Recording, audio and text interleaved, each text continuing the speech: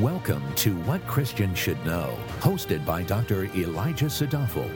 This podcast equips you with clarity and meaningful answers about God, the Bible, and your Christian life. Now, here's Dr. Sadafel. The Bible plainly and clearly illustrates principles that transcend time and are equally relevant to all nations, tribes, peoples, and kingdoms. Accordingly, God has memorialized many historical events to us in His Word because the key to interpreting the present is found in the past, and the key to charting a course in the future is also found in the past. Now, how is all this relevant to our current endeavor? Because we can learn some very insightful lessons about how the world works by reading about the historical events in the book of Exodus. Specifically, we can learn about how secular power is used to hurt vulnerable populations. In this short, I will explain 3 distinct ways that political power is used to subjugate people in an escalating progression of oppression. Before I get into the 3 reasons, I will establish the backdrop of our story. At the end of the book of Genesis, we are introduced to a figure who is a type of Christ. That figure is Joseph, who was betrayed by his brothers and sold into slavery. If we fast forward several decades, Joseph, the man who entered Egypt as a slave, becomes Pharaoh's second in command. That made Joseph the second most powerful figure in the known world. Back then, Pharaoh knew Joseph, he knew Joseph's family, and he knew Joseph's God. Pharaoh therefore treated Joseph and his relatives favorably.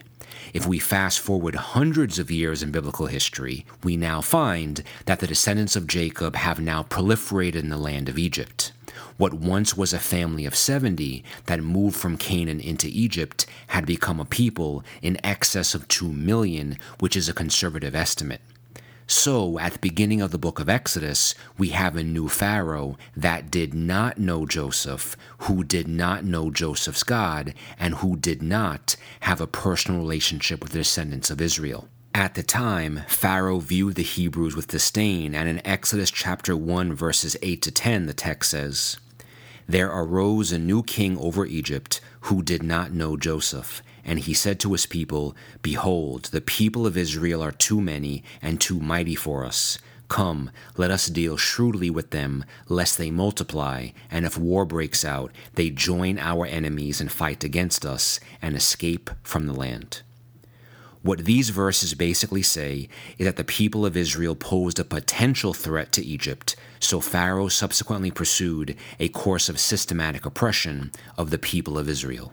So the first way that political power is used to subjugate people is with targeted exploitation. In Exodus 1:11, the text says that Egyptians set taskmasters over the people of Israel in order to afflict them with heavy burdens.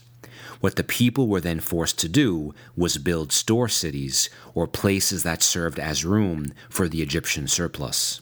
In other words, the first step in Egypt flexing its power was to force the people of Israel into labor, and exploitation of their work was used to benefit Egypt in the form of infrastructure. And the fact that the taskmasters were appointed over the people means the Egyptian power structure used other Egyptians to make life for the Hebrew people harder than it ought to have been.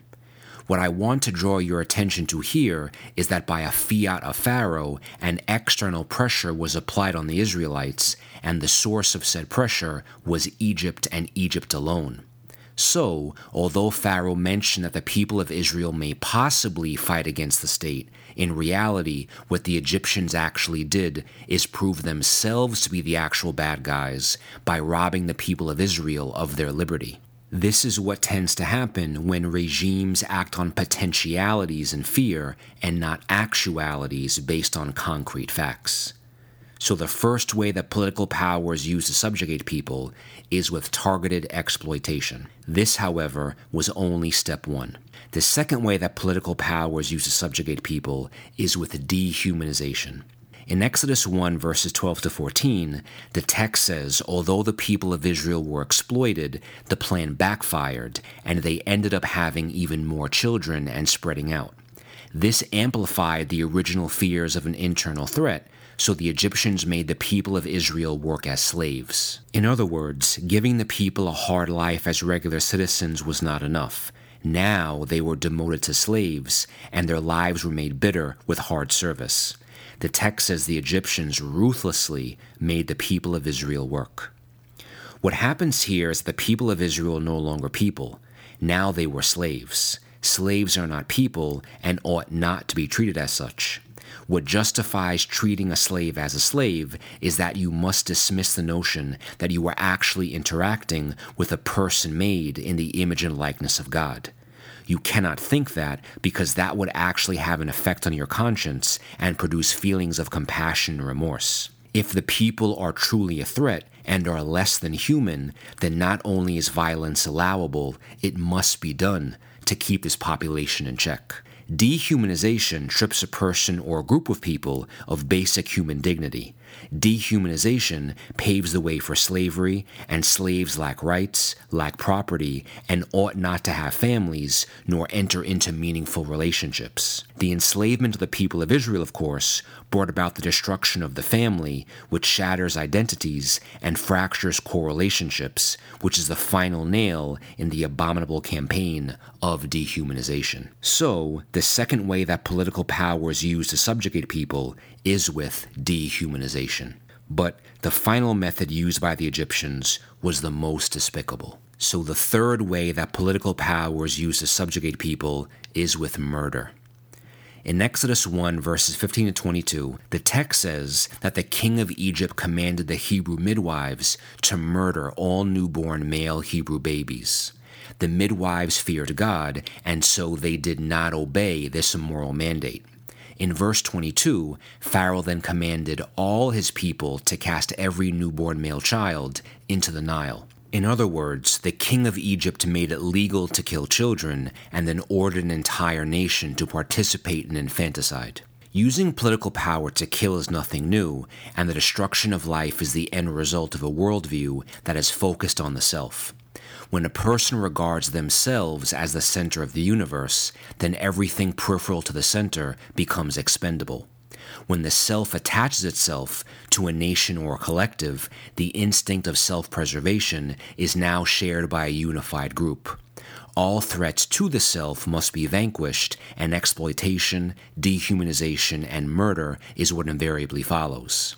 Throughout the Bible, we see pagan leaders trying to execute innocent babies. Pharaoh does it here in Exodus, and Rome tried to kill baby Jesus in the New Testament. And yes, while the legalization of murder has its most obvious correlation to abortion in the modern era, political power can often be used in more subtle ways to murder economies, murder communities, murder identities, and murder the biblical model of a family.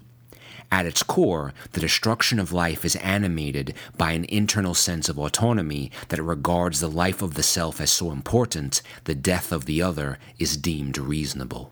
So the third way that political power is used to subjugate people is with murder. In conclusion, the scene from Exodus 1 describes a pagan king unfamiliar with the God of the Bible.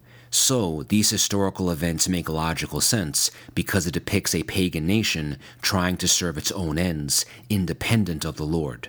And what ultimately happened to the Egyptians? They were decimated by the only one who really is God, Yahweh, the God of the Bible. The antidote to the immoral and evil practices depicted in Exodus 1 is to simply obey the two greatest commandments, to love God and to love your neighbor. Loving God means you live life with Him as the captain of your ship, and loving your neighbor means purposefully acting toward them in ways that respects their innate being as an image bearer of God. Pharaohs have come and gone, and the Egyptian empire has fallen, but God always is. Unfortunately, there are many regimes in modernity that will follow the Egyptian example, but the Egyptian example is doomed to fail before it even begins. This is God's world, and although it has fallen, as long as we live according to God's principles, creation will not degenerate into a moral chaos and an abyss of evil. I don't know where you are in the world when you hear these words, but you ought to ask yourself a probing question. Is the regime under which you live following the example of God or following the example of Pharaoh and Egypt? Thank you for listening. For more valuable resources, including a bookstore and online Bible study, visit wcsk.org.